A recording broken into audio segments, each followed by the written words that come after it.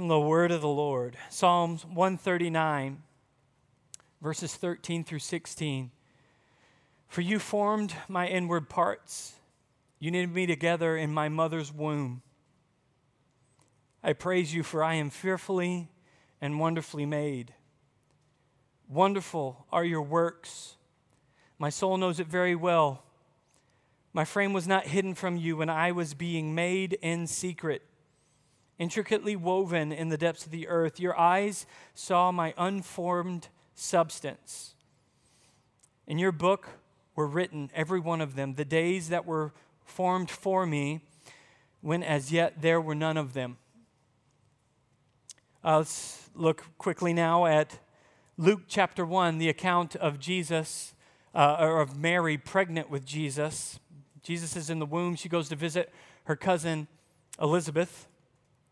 Verse 39 from Luke chapter 1. In those days, Mary arose and went with haste into the hill country to a town in Judah. And she entered the house of Zechariah and greeted Elizabeth. And when Elizabeth heard the greeting of Mary, the baby leaped in her womb. And Elizabeth was filled with the Holy Spirit. And she exclaimed with a loud cry, "Blessed are you among women, and blessed is the fruit of your womb. And why is this granted to me, that the mother of my Lord should come to me? For behold, when the sound of your greeting came to my ears, the baby in my womb leaped for joy. And blessed is she who believed that there would be a fulfillment of what was spoken to her from the Lord." I want to just say a couple of statements relative to current events and after having read Scripture, after just visiting Scripture relative to these subjects. One, firstly, I want to say we as a church believe that unborn babies are human lives. And I say this with the utmost humility, that because of that, we believe that abortion is murder. It is the taking of an innocent life. My hope and prayer is that one day we would be able to look back at abortion as we do with slavery, where we would say, I can't believe we used to do that. Now, two, loudly, I want to say, if you have had an abortion, we're not here covering or saying these things to heap guilt and shame and condemnation on you. There is forgiveness for you in Christ Jesus, like there is forgiveness for me, for my sin, like there is forgiveness for everyone in this room and in the world, for everyone's varied sins. This topic is not one in which I'm addressing to try and make anyone feel heaped shame upon them. Okay? We all have fallen short of the glory of God. We all need forgiveness in Christ Jesus. There is healing for your heart in Jesus Christ. There is hope in Jesus Christ. Amen? Third, the global church, I want to confront some lies that are coming out right now. The global church is already primarily behind the brunt of labor and finances which support more work relative to saving and helping women and children and families in crisis. Last I heard was that for every abortion clinic, there are 9 pregnancy centers funded primarily by churches. In this city and state, I would like to see our church continue to support and to ramp up our support of these efforts. And there are some agenda items relative to this that I'll be speaking to our board about in the coming days and weeks. We want to step up our role in financially, practically, and spiritually supporting and caring for women who are pregnant. Amen. Fourth, I want to say, let's pray. Pray, pray, pray, pray, pray. Pray for the dominoes continue to fall. Pray for repentance. Pray for courage and boldness.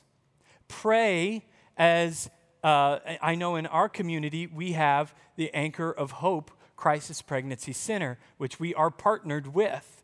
and pray that God would protect them, because there are hostilities that are arising against those types of organizations in America. Pray that God would lead and guide and continue to bless them. Pray that God would send more funding, more provision, more help, more support, more volunteers. And if the Lord is putting it on your heart, act in support, both financially and with prayer and with volunteering and whatever you can do to show through our actions that we're not a people who just go, yeah, we're right and you're wrong, but we obey the word of the Lord in 1 John 3:18, where John said, "Beloved, let us not love in word only, but in deed and in truth." That we're not the people who just say this stuff, but we walk it out, we act on it, we show that we care for these women, for these children, for these families, for the disenfranchised, for those who are in difficult places, those who find themselves in the circumstances that make them want to make those decisions, that we show as the body of Christ, we are with you. Amen. Finally, remember, Jesus himself said, "You will be hated for my sake." He said, "Blessed are you when they persecute you and revile you and say all sorts of evil against you." Jesus called us blessed. We need to remember that, because there's a lot of things that are being said nowadays, and there are friends and family and coworkers and acquaintances and classmates that are going to say things about you and about us and about Christians. And if your hope is that you can stay kumbaya with everybody and make sure that you keep everyone liking you while also being biblically faithful and faithful to the holy God of all creation, there's oil and water there. And we need the Word of God to remind us that to stand with the Lord means you will be hated. Jesus said, "They hated me first, so they're gonna hate you." And we learn to take it on the chin. As Jesus said, turn the other cheek and continue to love. And in the conversations that you might have or will have in the coming days, there is a difference in speaking the truth in love and speaking the truth without love. And my hope is that for us as a church family, we would be a church that would have seasoned with salt our conversations, that we would have love and grace, love for the person we're talking to, a commitment to love them more than we are committed to just prove our point and be right. Of course we believe that we're right. Of course we believe that we have truth from the Word of God, but we don't have to be jerks about it. Amen? Let's be gracious. Let's be kind in our conversations. Let's not try and have zingers and gotchas. Let's ask questions, attempting to understand where someone's at. And then from that, we can answer with what the Word of God says. Amen? Amen. Well, that was fun. It's important. It matters. And a lot of people are thinking about this, and praise God. I had to repent because I didn't believe that it could actually happen. And so I had to repent and say, "Lord, you answer prayer. You answer prayer." Pray, pray, pray, pray, pray. Having said all that, I want to pray before we now get into the sermon. Lord, thank you for your goodness, your faithfulness in our lives. We need you every moment of the day. Lord, I ask as we get into your word that you would, by your Holy Spirit, guide what I say, guide what we hear, guard us from error, both me speaking error and error being heard. Lord, we want the truth. We want to know you. We want to walk in the light. We want to walk in the truth. God, I ask by your Holy Spirit today that as we get into your word, that you would provide illumination, that you would open eyes to see the truth, you would open hearts to receive, you would open minds to believe, and that we would see people transformed by the truth of your word, by the gospel of Jesus Christ, to the praise of your glorious grace. In Jesus' name, amen.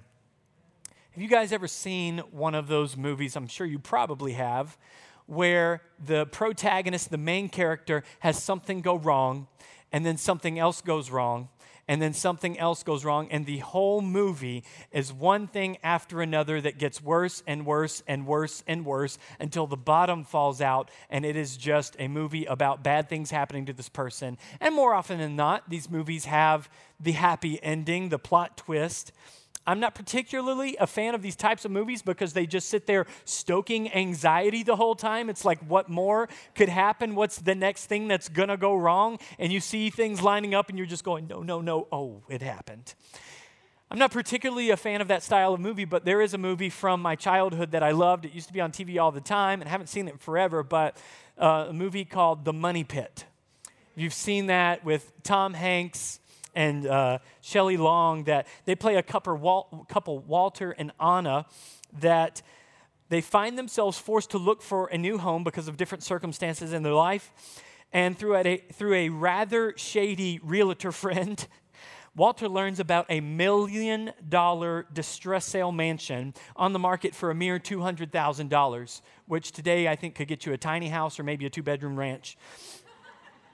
Because of the time crunch that they're in and the romantic enchantment of the idea of this place, they snatch it up really quick, make an unwise decision, buy this mansion. But quickly, their romance is quickly discovered as a rotten onion that continues to unfold its rotten layers that peel back to reveal this catastrophic money pit, hence the name.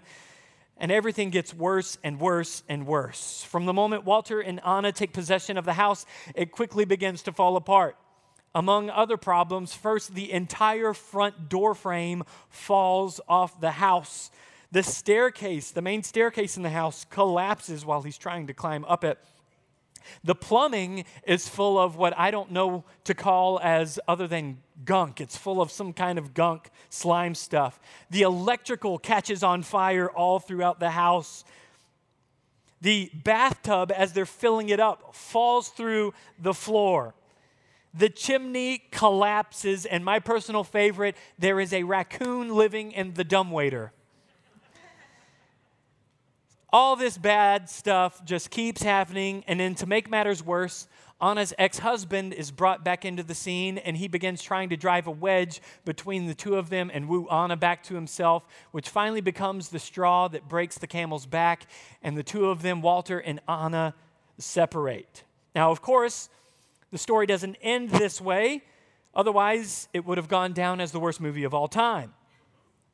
Of course, they realize they've made a terrible mistake, that they love each other, that they miss each other, that they misunderstood each other, made assumptions, and they hurt each other, and they want to reconcile and make it right and get back together, and they do, and they get married at the mansion and live there happily ever after, so thankful for this place that they have acquired. Now, up until this point in our reading plan, if you're new here, our church is doing a reading plan. We're calling it the Year of the Bible. We're January to December. We're going Genesis to Revelation, following the main meta-narrative or the overarching story of Scripture. And as we're going through that reading plan this week right now, week 25, we've been reading Jeremiah, Ezekiel, and Daniel, which are three prophets who all ministered with overlap in Judah, while Judah, the southern kingdom of Judah, was in exile in Babylonian captivity. And so we read those things this last week. If you want to jump in this reading plan with us, we would love to have you do that. You can grab a reading plan at the info desk once service is out, or you can get it off our website, wog.church. It's at the very top. And this next week, we'll be reading week 26. So you can jump in with us, read week 26, and then we'll talk about it next Sunday. I hope that you do this, because there's no way I can teach 5 days worth of reading in a 40-minute sermon. So please read that plan. And if you're here noticing 25 weeks, we're starting 26, that's the halfway marker. You realize you're halfway through this, and many of you, to the praise of God's grace, have read the Bible more than you ever have. And if that's you, go ahead and pat yourself on the back and thank the Lord for giving you the grace. And if it's not you, go ahead, forgive yourself, and jump back in now. If you got so far behind that you're like, oh man, I can't catch up, that's okay. Pick up on week 26 right now, and let's move forward in this Bible reading plan. Up until this point in our reading plan, going through the Old Testament, the story of Israel has felt similar in some metaphorical senses to the tragicomedy that is the money pit, although minus the comedy, just the tragedy. It's much more dire than a simple home falling apart because of one unwise decision. And the story, or it is the story of an entire nation crumbling.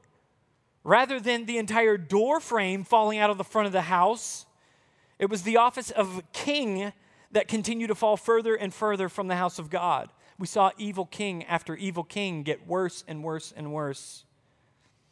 Instead of a plumbing system that is full of gunk, we see the hearts of people that are full of sin.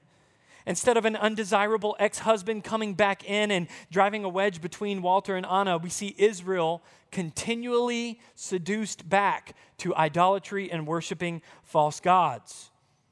Instead of a young and in love couple splitting, it is the nation of Israel, God's people, that split into two kingdoms, the northern kingdom of Israel, the southern kingdom of Judah.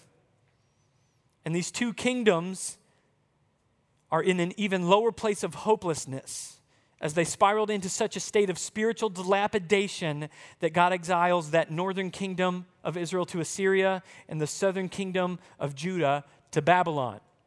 Now, as we read the book of Jeremiah, he prophesied before, during, and after the fall of Jerusalem and the fall of Judah.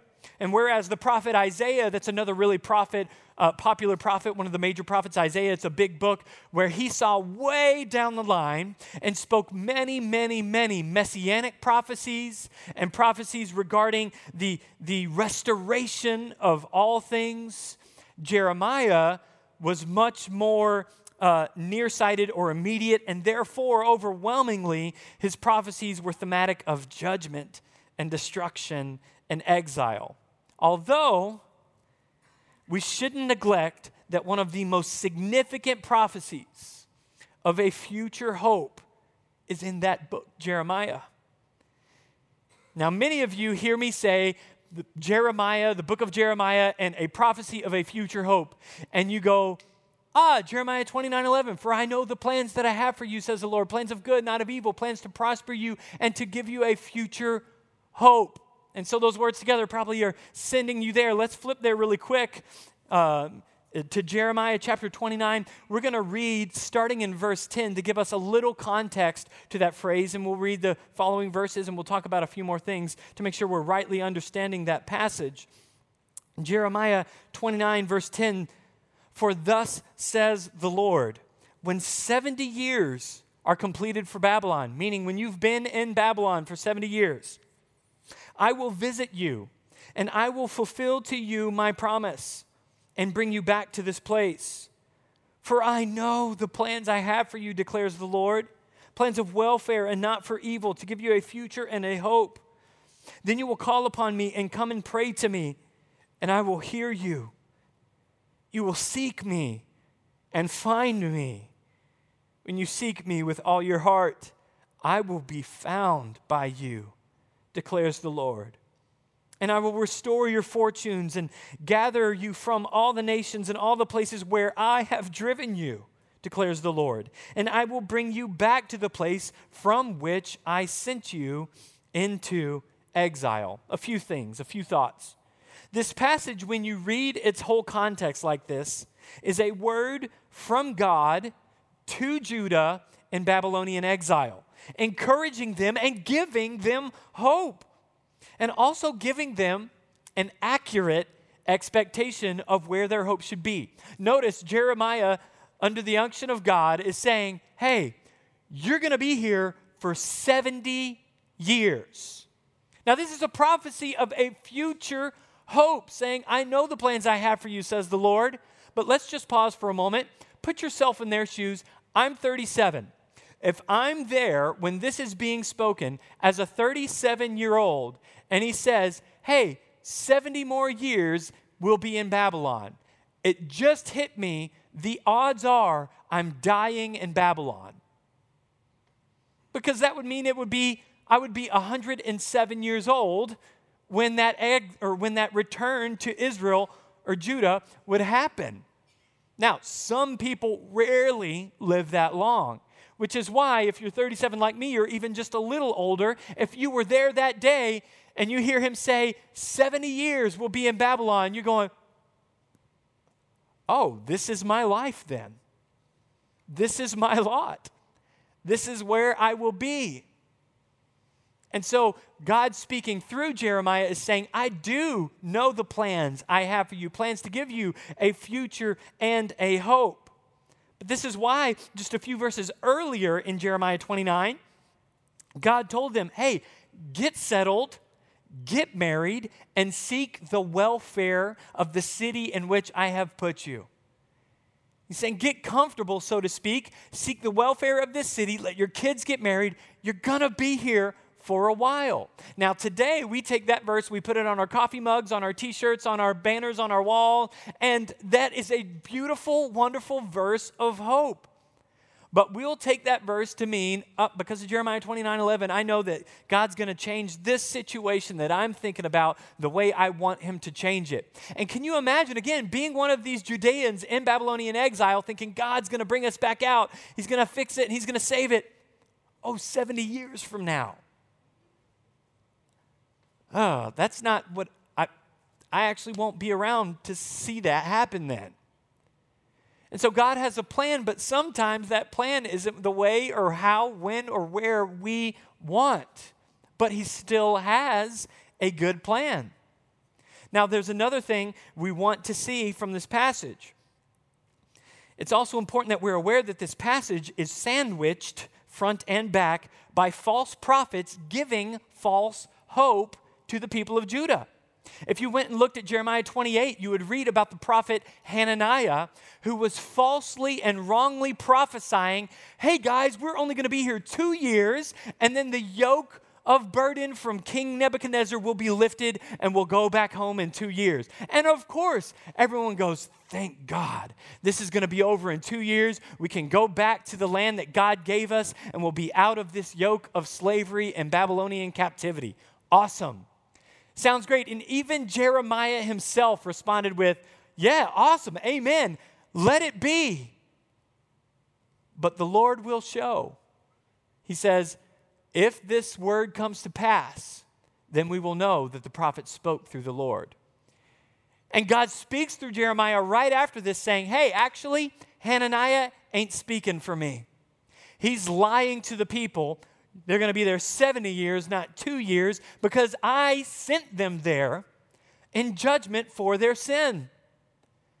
And so, one, you need to go confront Hananiah, tell him he's not sent by me. He's lying and declaring false prophecies, saying that they're from me when they're not, and he's making my people believe a lie.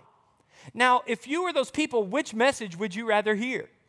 You want the 2-year message, right? We want that. We want what we want when we want it. We're hoping for our quickest, easiest way out of whatever suffering we might be in, whatever things we might be facing. And so this lying false prophet gives them a false hope of only 2 years. Problem was that wasn't from the Lord. And the Lord says, no, I've sent you in exile to judge you. You're going to be there 70 years.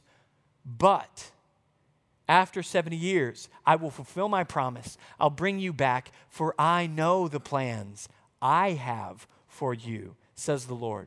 Plans for your welfare, not for evil. Plans to give you a future and a hope.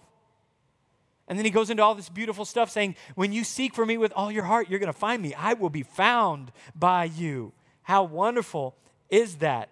These two prophets you have in chapter 28, Hananiah, the false prophet, making up these lies. If you went on in the ends of chapter 29, you'll see there was another false prophet named Shemaiah who was making up these lies. These guys weren't prophesying, they were prophet-lying. I wish I made that up. Heard someone else say that. They were making up from their own hopes. And listen, in the book of Jeremiah, as well as in the book of Ezekiel, God speaks very strongly to people who speak on his behalf under thus saith the Lord that are not saying things from him. He speaks very strongly towards those people. Now listen, we as a church are continuationists. We do not believe that those gifts have ceased today, but I would say we are continuationists with a cautious seatbelt on, because I've seen damage done from people mishandling, misusing, thus saith the Lord, or speaking for God when they are not speaking for God. I don't know if you recall what happened just 2 years ago. Lots of prophets were saying that an election was going to turn out one way, and an egg gets put on the face of God when we do that. And people go, stupid Christians. And so I would encourage us as a church family. I'm not saying God doesn't speak to us. I believe he does. But I believe we should use as much caution and reverence as we can when we go, I think the Lord's telling me, or God told me, or thus saith. For me, if I'm saying that, I know that the Lord told me. Beyond that, I'm saying I feel like the Lord is leading me, because I don't want to profane his name if I'm wrong. I don't want to make him look bad if I missed it or something like that. Okay? Let's not be like Hananiah or Shemaiah. So then Judah gets a true word from God saying, hey, get settled, let your kids get married, seek the welfare of the city I sent you to. You're going to be there for 70 years. By the way, stop listening to false prophets who I didn't send that are deceiving you. When 70 years up, I'm taking you back home, for I know the plans I have for you. And even later in chapter 29, Jeremiah condemns another false prophet, Shemaiah, and he says, your exile will be long, not 2 years. So what should Christians today, who are not ancient Judeans, taken away from, what should we take away from this passage? When we read a prophecy from God to ancient Judeans in Babylonian captivity, we need to acknowledge, okay, I'm not an ancient Judean in Babylonian captivity, so what does this mean to me today? There are things that are encouraging to us from Jeremiah 29:11 when we consider context and handle Scripture rightly. And that is the character and nature of God as a good, loving, gracious, forgiving Father is revealed in this passage, that he could have said, you know what? I'm done. You guys, bad after bad after bad, pursuing Baal again, even after I consumed the altar with fire, you returned to Baal again. You started serving other gods. You even began offering your children as sacrifices to Molech and to other gods. God could have said, enough is enough. I have been patient. I have been long-suffering. I'm done with you. You're not my people anymore. But instead, he judges them by their sin, or because of their sin, sending them into exile, knowing I still have a good plan for them. For I know the plans I have for you. And so in this, we ought to see the character and nature of God is that he does not, thank you, Lord, cast us off and aside as his children, as his people, when we stumble, when we sin. When we sin, what do? We repent, we confess, we turn from, and we pursue following the Lord more and more and more. So one, we should see that the heart of God, his character is revealed, that even though he must discipline his people because he is good and loving, you discipline your children because you love them, right? Because he is good and loving, that also because he's good and loving, he doesn't forsake them and leave them there. But his plan is to redeem. His plan is to restore, to buy back. And secondly, the context teaches us to be wary or cautious of messengers who make up lies that turn our hopes aside from where they should be. This reminds me of, and I'm very acquainted from my past with what is today commonly coined as prosperity gospel, which I abhor. I hate it. Because I have seen people speak to people, giving them false hope from scriptures cherry-picked and taken out of context, telling them, hey, as long as you love, serve, and follow Jesus and give enough and have enough faith, you should never suffer, you should never be sick, you should never be in lack, and if you are, it's because you didn't have enough faith, or you didn't confess enough scripture, or you weren't faithful to God, or you were out of his will. Remember, the book of Job is about a guy who was suffering, and his friends came to him saying, hey, Job, it's obvious this is happening in your life because you're in sin. And Job's like, No, I'm not. In fact, the opening of the book gives us the context that he was a righteous man. Job's friends say, hey, you're suffering because you're in sin. He says, no, I'm not. God, I don't know what you're doing. God answers. Job is convicted and sorry that he ever questioned God in his suffering. But God says to Job, you need to pray for your friends. They need to repent because they spoke wrongly about me. What did Job's friends say? They said, you are being judged for your sin. So this idea that every bit and ounce of suffering that happens in our life, we do see in Scripture that God chastens those whom he loves, that there is discipline from the Lord. So we do always want to continue to evaluate, search ourselves and say, Lord, search my heart, seek me, see if there be any wicked way in me and lead me into life everlasting. Search me, help me see if there's something in my life that's not pleasing to you that I need to repent of. Beyond that, we need to trust the Lord and listen. Should we pray for healing? Absolutely yes. If you ever tell me that you're sick or you're injured, I am praying for you to be healed. And I believe God still does miracles today. I believe he does. I also trust him with outcomes that I don't understand. And so, when there's a gospel today that is told that as long as you do these things, the formula of all this stuff together from this cherry-picked verse and this cherry-picked verse out of their context equals that God is going to always prosper, bless, and make you healthy. And if you're not, it's because you're out of his will and you don't have enough faith or you haven't confessed enough. I can't stand that. And I believe it's relative to what these guys are doing, teaching false messages, giving the people false hope, wherein Jeremiah comes in and says, actually, we're going to be here 70 years, guys. So get settled. Marry. Seek the welfare of this city which you have been exiled into. And we step back recognizing also the Old Testament at large is a picture of where we are today, wherein we are not in Babylonian exile living in a place that is not our home, but we are living in a world that is not our home, where we continue to look forward. See, our hope is not to be in the here and now, but in what God has promised us to bring us safely home to eternity with him. The ultimate prosperity, his presence.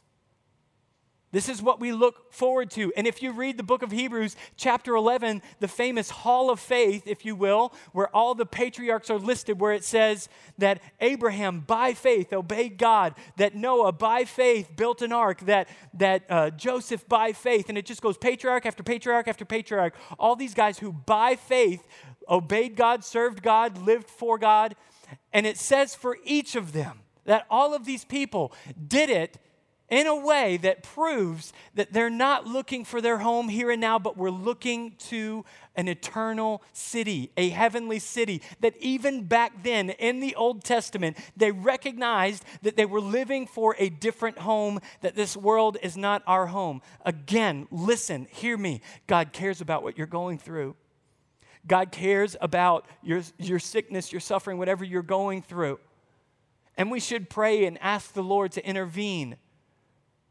But also, if your hope is in those things changing to the way that you're hoping, just like they're changing that it is, or hoping that it is that 2 years that they get out, you can be disillusioned. And I have seen many, many people from the circles that I was in for so long become disillusioned or lose their faith because they were doing all those formula check marks and God didn't come through. And I remember one time a certain pastor that I had a lot of respect for died in his 50s from cancer. And they were doing all these right things. They were confessing the scriptures. They were givers. They were faith people. And I remember asking someone, how could that have happened? I thought, why didn't God come through? And someone in that circle told me, well, there must have been sin in their life that we didn't know about. And the book of Job just shoots that down. I wasn't planning on saying all this, so I don't know if the Holy Spirit has it for somebody or not. Our hope, if it is in our circumstances, this is why the Apostle Paul, and while you hear me quote this probably too often, maybe not, from Philippians, where he says, I've learned in whatever state I am in to be content. He says, I've been abounded and I've been abased. saying, I've been rich and I've been poor. I've learned in whichever state I'm in to be content. I can do all these things through Christ who strengthens me. I can do all these things. I can go through hardship. In another passage to the Corinthians, he's talking about how I was shipwrecked, I was beaten, shipwrecked this many times, beaten this many times, stoned this many times. All the things that he went through, that this is the same guy who calls those things light and momentary affliction. How can you say that? You can only say that when you recognize this isn't my home and I have my hope set in an eternity that is not here and now. And when we get there and we behold the face of Jesus Christ face to face, and we fall flat on the floor and we echo the seraphim saying, holy, holy, holy is the Lord God Almighty. The whole earth is full of His glory, and all we will care about is beholding Him and worshiping Him and reveling in His presence. We won't care about anything else, and we will look back and go, light and momentary affliction. And I'm not trying to make light of your suffering, but compared, Paul said in Romans, to the glory that is to come, it is light and momentary. We continue to pray for healing. We continue to pray that God would provide, and we trust that we will see it. And if we don't, we know that Jesus is enough. Although this is a wonderful prophecy of hope to an exiled people of Judah, captive in Babylon, it pales in comparison to the powerful, hopeful prophecy we see in Jeremiah 31 from our reading plan this week. Turn a couple of pages, Jeremiah chapter 31. Jeremiah 31, verse 31. Behold, the days are coming, declares the Lord, when I will make a new covenant with the house of Israel and the house of Judah, not like the covenant that I made with their fathers on the day when I took them by the hand to bring them out of the land of Egypt. My covenant that they broke, though I was their husband, declares the Lord. For this is the covenant that I will make with the house of Israel after those days, declares the Lord. I will put my law within them, and I will write it on their hearts, and I will be their God, and they shall be my people. And no longer shall each one teach his neighbor and each his brother, saying, know the Lord, for they shall all know me, from the least of them to the greatest, declares the Lord. For I will forgive their iniquity, and I will remember their sin no more. See, Jeremiah 29:11 is talking about fixing external consequences, bringing them back from the consequences that have resulted from Israel and Judah's disobedience. Jeremiah 31, the passage we just read, is talking about fixing the core of the problem that keeps causing the disobedience. He's saying, I'm not going to slap a Band-Aid on this. I have a plan for your future which involves open heart surgery. The problem is actually that your heart is dead in sin, and there's a new covenant that I'm going to make with you where I'm going to give you a new heart. I'm going to put my law in your heart. I'm going to write it on your heart. He's saying, I'm not going to, at that point with that new covenant, lead you like I did your fathers, where I'm the dad who just yesterday had to lead one of my daughters by the hand into what she did not want to do that I knew was for her good. And I led her by the hand, her kicking and screaming and dragging, and I led her. You are going to do this thing that I know is for your good that she didn't think was good. And he's saying the new covenant isn't going to be like that. Instead, I'm going to write it on your hearts so that I'm not dragging you along by your hand, but your heart wants to follow me. Your heart wants to please. Your heart wants to obey God. Your heart wants to serve. In fact, let's look at Ezekiel, another prophet who was prophesying in the same era as Jeremiah. Ezekiel chapter 36, we're going to see him saying the same thing with a few different ways. Ezekiel 36, verse 22, therefore says the Therefore, say to the house of Israel, thus says the Lord God, it is not for your sake, O house of Israel, that I'm about to act, but for the sake of my holy name, which you have profaned among the nations to which you came.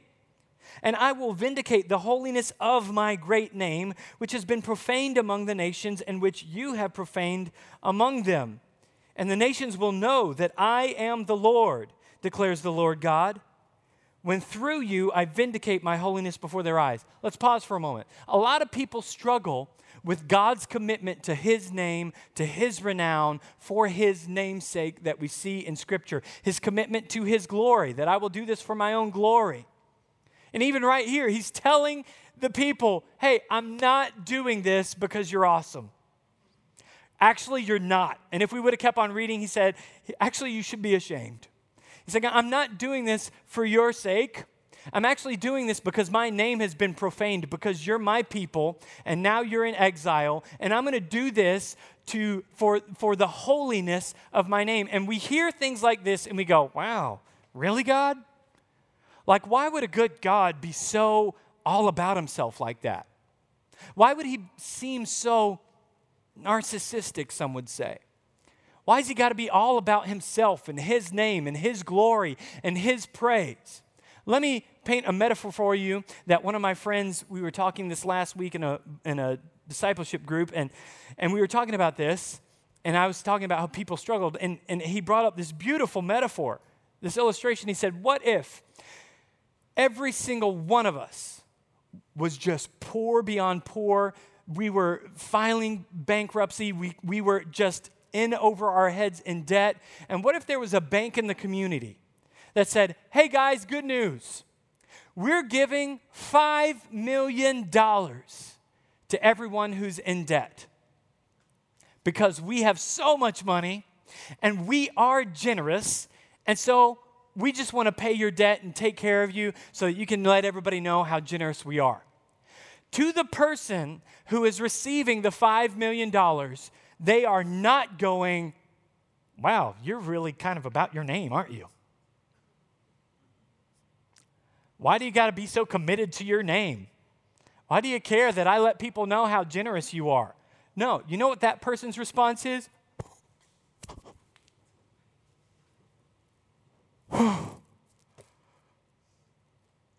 Thank you. Thank you. Thank you so much. I was in trouble. I couldn't get myself out of this trouble. Your generosity is going to pay my debts. Not only my debts, but I'll be able to help my family. Not only my family, I'll be able to do more. I'll be able to make such a difference with the generosity you're giving me. Guys, let me tell you about what this bank did. They are generous. Right? That person's not going, wow, really? There, you're all about yourself, aren't you? No. The problem is we don't recognize that we're poor. This is why in the book of Revelation, he said, you think you're rich, but you don't see that you're blind and that you're poor and you're naked. People who are self-righteous thinking that we're good, thinking that we've got the goods to bring to the table, instead of acknowledging, I don't got this. We sing the song, Jesus paid it all to him I owe. Sin had left a crimson stain. He washes it white as snow. When we wrestle with this idea like, God's commitment to his glory, to his renown, to his name, to his praise, it's because we don't realize we need the money. Spiritually.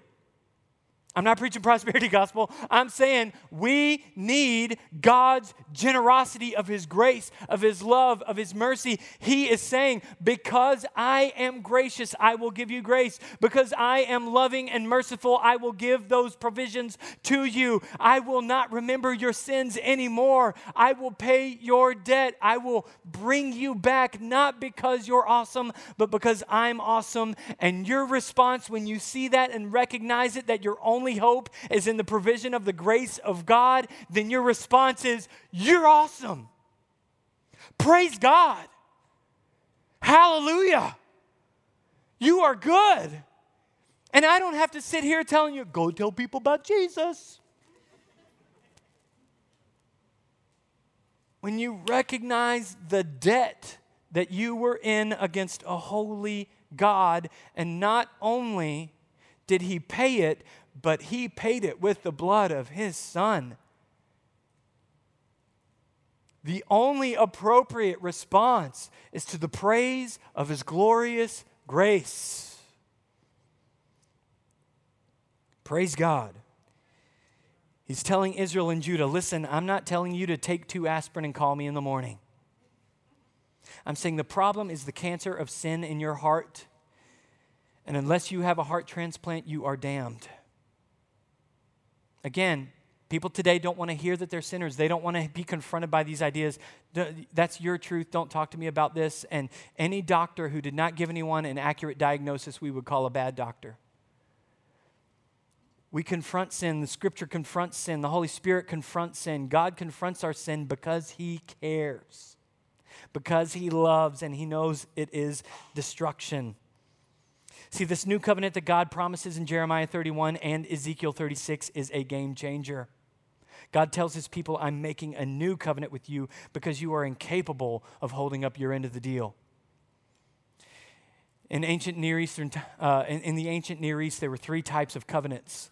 The first was a treaty, and a covenant, again, is an agreement between 2 or more parties in which obligations are placed on one or both. A treaty was between 2 parties of unequal power in which the stronger placed obligations on the weaker party. This is the Old Testament law. God, the stronger, the holy, the perfect righteous, places his expectations on fallen people. A second type of covenant was a contract, and this was between parties of equal bargaining power and consisted of mutual obligations. This is like the contracts mostly that we partake in of today. When you sign that cell phone contract, or you get writer's cramp from closing on your house, all those papers you're signing, you are in a contract between 2 parties of equal interest. I got what you want, you got what I want, let's work together. Finally, the third, and perhaps the most interesting type theologically, is the type most applicable in this passage, which was the grant. A grant. It was between parties, again, of unequal power in which the stronger obligated himself for the benefit of the weaker. This is the new covenant, wherein the stronger God has committed himself to the weaker to come down to take sin on his body on the cross. And as much as the first covenant was functionally a treaty where God was saying, I'm offering you peace with me and prosperity and protection from me as long as you hold up your end of the deal, which we couldn't do because we were dead in sin, the new covenant was more of a grant. The ever faithful, ever gracious, ever loving God grants mercy, forgiveness, grace, reconciliation to his people. And the biggest game changer of all was not that he was inviting them again to try harder and do better. He was instead saying, I'm going to fix you. You broken person better try harder and do better. No, he's saying, I'm going to fix the problem. See, there's a problem with humanity that the law of God cannot produce in man, and that we are weakened by the flesh, is what Romans tells us. In fact, if we went to Romans chapter 5, we would see where it says that Adam sinned and sin entered the world and death by sin. That when Adam and Eve sinned in God's holy and perfect creation where there was no sin, no sickness, no pain, no suffering, no sorrow, no tears, Adam and Eve sinned and welcomed sin into God's perfect creation, and by that welcoming death. Remember, they were told, on the day you eat of that fruit, you will die. Did they fall over dead? No. They became spiritually dead. Dead in sin. And the problem is that they pass that sin nature on to their kids. We see it immediately, and that the 2 brothers, Cain and Abel, Cain kills his brother. That sin was passed on. And on to their kids, and to their kids, and to their kids, all the way to you and me. Every single one of us was born in sin. The psalmist David said, in sin did my mother conceive me, or in iniquity did my mother conceive me. In sin did my mother conceive me. And so we recognize every single one of us are born with a sin nature. This is why you don't have to teach kids to lie. This is why you don't have to teach kids to be selfish. because we're born in sin. And in one way, in one situation, I will agree with the philosopher Lady Gaga, we were born this way. We were born in sin. This is why Jesus told Nicodemus in John chapter 3, you must be born again. He comes up to Jesus and says, Jesus, it's obvious because of the things that you do that you're from the kingdom of God. How do we get into the kingdom of God? And Jesus says, you want in? You have to be born again. And Nicodemus, with his carnal, natural mind, goes, that's awkward. Are you saying I'm supposed to somehow get back into my mother's womb? And Jesus says, no. Unless someone is born of water and of spirit, you cannot see the kingdom of God. People say, I was just born this way. This is who I am. Accept it. No.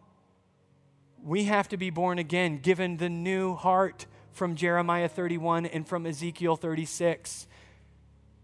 Because God does not change who he is and what he requires, but he also has not left us alone with a burden that we are not capable of lifting. He sent his son to take the contract of the law and to sign it paid in full when on the cross he offered himself as the perfect sacrifice, saying, it is finished. If you were there in that day, you would have heard those words as a contract-fulfilling statement. The work is done. The contract is fulfilled. God sent his son to keep up the part of the deal that we could not. So that we don't walk around with this self-righteous swagger where we're like, yeah, I'm better than the rest of the world. I thank you, Lord, that I'm not like the sinner. No, we go, man, praise God's grace, because we too were dead in the trespasses and sins in which we once walked, following the course of this world, following the prince of the power of the air, spirit of the air, just like the sons of disobedience among whom we all once walked, carrying out the desires of the body and the mind. And by nature, we're children of wrath like the rest of mankind. But God, being rich in love, because of the great love with which he loved us, that even while we were yet sinners, Christ died for us. By grace, you can't earn it, you can't merit it, you can't be good enough. The law is too high. Jesus Christ came as the only one who ever looked at that high hurdle and jumped it. He's the only one who ever saw that weight of the law and lifted it. We can't. He did in our place, dying on the cross so that we could look at the generous benefactor that is God and say, thank you. Praise you. You are good. I owe you all. I am not my own. I've been bought with a price. In this life we live in the flesh, we live by faith in the Son of God who loved us and gave himself for us. We respond by giving our lives to him and for him. The new covenant is not a covenant of do. It is a covenant of done.